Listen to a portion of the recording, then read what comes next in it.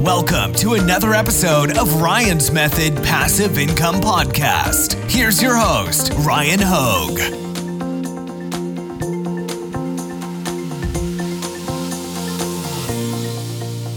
What's up, guys? Today I'm joined by Hannah Gardner, fellow YouTuber, by the way. I'll have a link to her channel in the description. She is killing it on Etsy. She did almost $1 million in sales in her first year. Hannah, thank you for being here. Thank you for having me. Super excited to be here.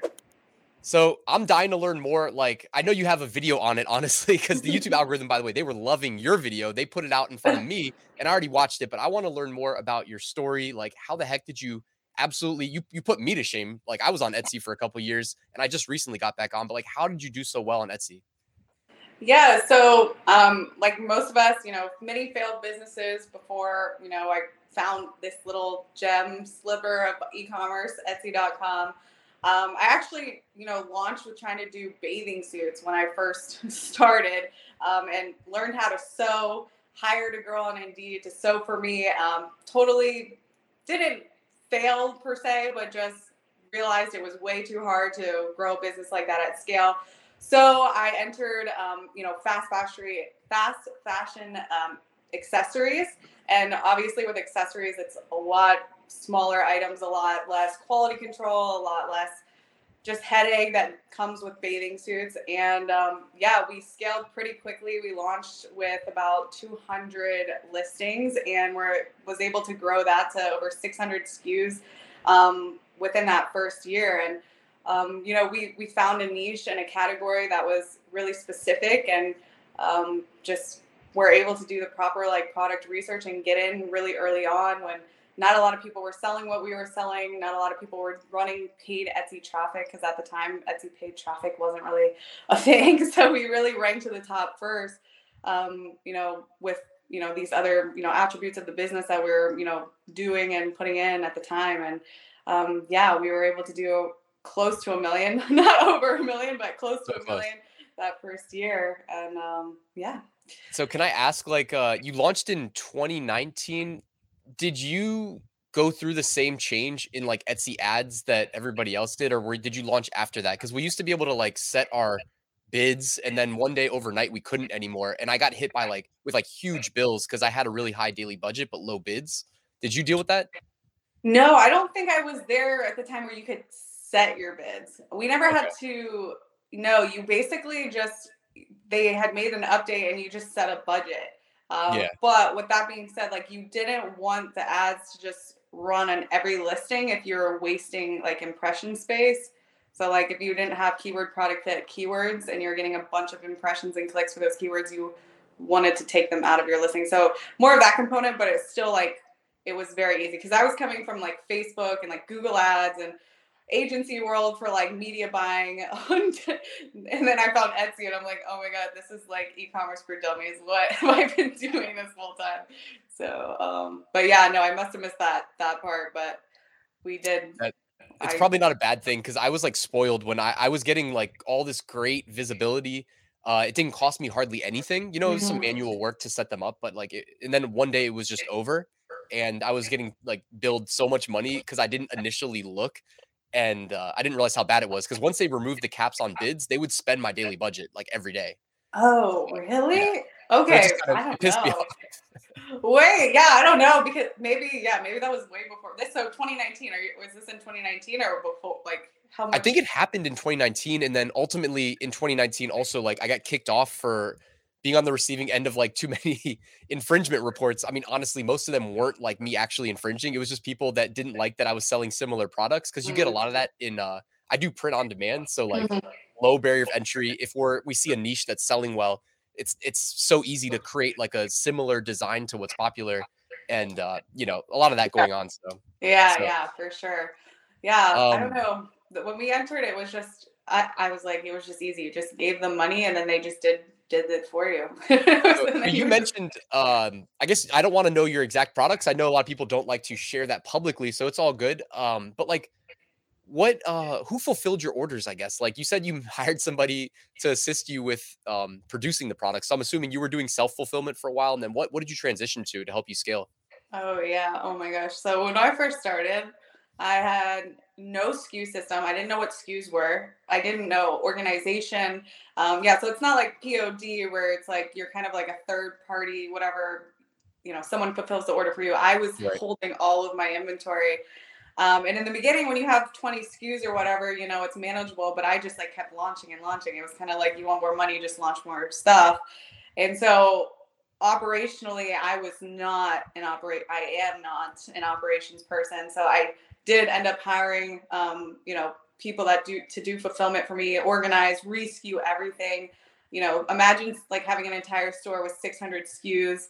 Some things you bundle, some things you don't bundle, and having no way to track your inventory. Yeah. It was a disaster. It took us about a month to fix this problem. So you still do it that way? Yourself? We have SKUs, but yeah, we still fulfill all of our own orders. Whoa. But this was like in the beginning because that was just me. I didn't have employees. I didn't have any help, and I was also running this whole show out of my grandma's like spare bedroom, like in her house. So it was like, I'm doing $100,000 a month by myself, like no help, nobody doing fulfillment for me. Like I'm doing customer service, doing marketing, doing new product launches, fulfillment, not even inventory because I didn't take inventory, but just like everything by myself. And honestly, looking back, that was a huge mistake because I probably could have like tripled my numbers if I actually had people helping me, with everything that we were doing. But I just, you don't know what you don't know. So. Exactly. I was about to say, we don't know what we don't know, but we know we don't know what we don't know. So it's kind of like a weird brain twister where and I always wonder, like, how should I be spending my time? And I didn't even know what I had when I had it. I was like, oh, okay, this must be normal. Like, just doing $100,000, $120,000 of fulfillment by myself. Like, I guess this is just like kind of the norm. No, it's not normal. Yeah. And I should have milked it. When I was having no competition, basically at the time, I should have milked it for a lot longer than I did. But whatever, we all learn. So what are your thoughts on like Etsy moving forward? I'm not gonna lie, like I thought Etsy, in my mind, I had it like kind of boxed into being like handmade products, and then they opened the door to print on demand, and I was like, okay, handmade plus print on demand. But now I'm seeing so many different businesses launched on Etsy. So what are your thoughts on the future of Etsy? Yeah, I mean, I think they're trying to do a lot of things to prevent like the Chinese sellers, but I mean, you can go on Etsy and search party supplies, and people are pulling that straight from Alibaba, it's going straight from China. We don't do that. We design and then manufacture our design. So now like their parameters are like you can be a designer with production partners, which that wasn't even an option to like input production partners when I first started. But I think the future of Etsy is you want to be some part involved in the design, but handmade is such a like it's really hard to define, right? Like it's so hard to define because there's people that will buy like tapestries from China and then like rip them up and like tie knots in the corner and make them like have a design on it, right? But they didn't make the tapestry, mm-hmm. right? Same thing with people, or just like sewing bathing suits, right? You didn't make the material, you're putting it together. So it's like, what really defines something as handmade or custom designed, or people that are even doing POD that are hiring designers? They're not designing it. So wait, because they're not designing it and they own the store. Like it's such a great area. Sure. And I would just say anybody that like is wanting to get in, like just proceed with caution, because that's just like the name of the game of like selling on a third party platform, especially when people at the top don't even understand their own roles. Like if you call into Etsy, like they can't even clearly tell you what it is. So that means it's kind of like you can maybe get away with more, but at the same time, if they want to totally screw you over and like delete your account because they weren't it was kind of like they were unclear and they have gray areas in their business. Yeah, like that sucks, but they can do that because Etsy is a big fish and you're just a little fish and they don't really care about you. So that's just like the name of the game, proceed with caution, I guess. I can't believe it's 2022 and like we're still seeing the same thing with Etsy. I think people that are new to it don't like fully get that. Yeah, like Etsy will delete you from their platform. I've had calls with multiple, I mean two, but like top 100, I think 100, maybe it was like 150 Etsy sellers, but like more than one that were like reaching out to me like, hey, help me expand off of Etsy because I've just had this cash cow, but now, one thing went wrong and the automated system is probably going to delete me. So it's crazy. Like, you talked about your ups and downs and maybe more of the downs of being on Etsy and being a big fish. Wait, I'm sorry, you just broke up. What did you say? Oh, sorry. Like, you were one of the bigger, more successful sellers on Etsy. So can you share some of like the downsides of like that you Uh, experienced on Etsy? yeah, I mean, you're always going to have new competition. As soon as you start doing well, people are going to rip your designs. Like we had one viral design and, we literally had someone take our mold and now we like have a competitor in China selling the same thing on Amazon and like, you know, stealing our images, stealing our, you know, copywriting, all that stuff. And, that stuff is kind of inevitable. Like even if you're not even on, if you're on Amazon, if you're on your own website, people do that stuff. So that's one of the downsides. Again, going back to like, we're just, yeah, maybe we have one of the top or like the top 5 percentile stores on Etsy, but and still, in Etsy's mind, we're still like I'm still a small fish, Even we dealt with the suspensions, and it resulted in us in pretty much losing 6 months of sales volume. So last year we only ended up doing $424,000 because we were only open for 6 months because Etsy completely destroyed our account with like a whole suspension. I'm putting out a whole video on this actually, and Yeah. there's actually a lot of value in it, and what mistakes were made, but actually how it was really unfair because we did end up getting our account. They did end up saying that it was their fault, but at the end of the day, we still lost, all of our positions. But on the first side of that, and we made us turn to Shopify, and then do a $500,000 last year on Shopify. So still, Yeah, that's good. So you expanded off of good. Etsy. Sorry, you're lagging a little bit. Yeah, no, you're good. Yeah, we did end up because during that time, I always had my Shopify store and I always knew how to do Facebook ads and Instagram ads and stuff like that. I didn't really heavily rely on it because I didn't have to because our Etsy store was just being so successful. And also the margins were a lot higher at the time on Etsy.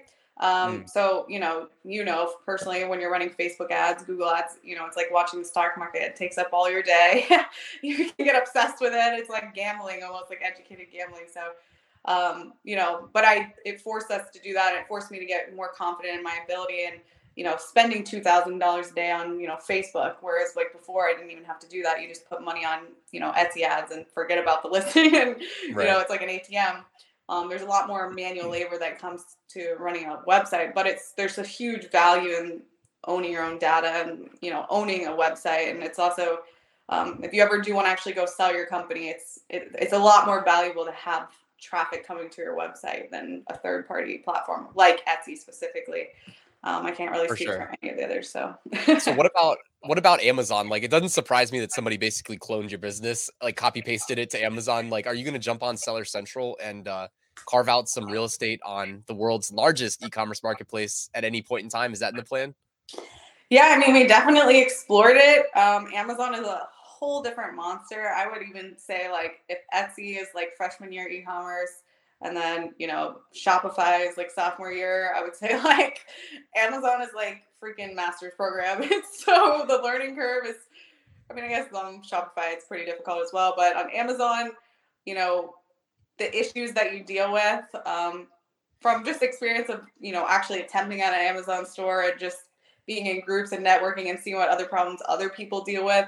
It's definitely a different monster. It's a different game. It's a different psychology of strategy of like how to make money on Amazon. So personally, at this time, probably not gonna jump into that wagon. But if we end up becoming a household name or something, then yeah, and people are already organically searching us. But to where we're at now, to go on launch on Amazon, it just wouldn't really be worth our time. Plus, your margins are even probably less than Yeah. Your Shopify. So Yeah, that's always it's like, I always think of it too. Like, a lot of people start their searches on Google. So let's say they just search your name, and I like the idea of, we know if we create that Amazon listing, like, it's going to get indexed by Google. But if it ranks number one, well, then they'll probably get the organic click, and you're going to be paying Amazon, probably 17, 18, whatever percent. yeah. And it's brutal. So Yeah, and like, Etsy, at least I think somewhat still care about you. Amazon does not give a nothing. They don't care about you Yeah. at all. So Well, your story though with Etsy and getting your account, like, I didn't even know suspensions were a thing. When I lost mine, like I tried and I had so many people because I had the YouTube channel trying to help me. I had a bunch of people reach out like, yo, try this, try this, try this, try this.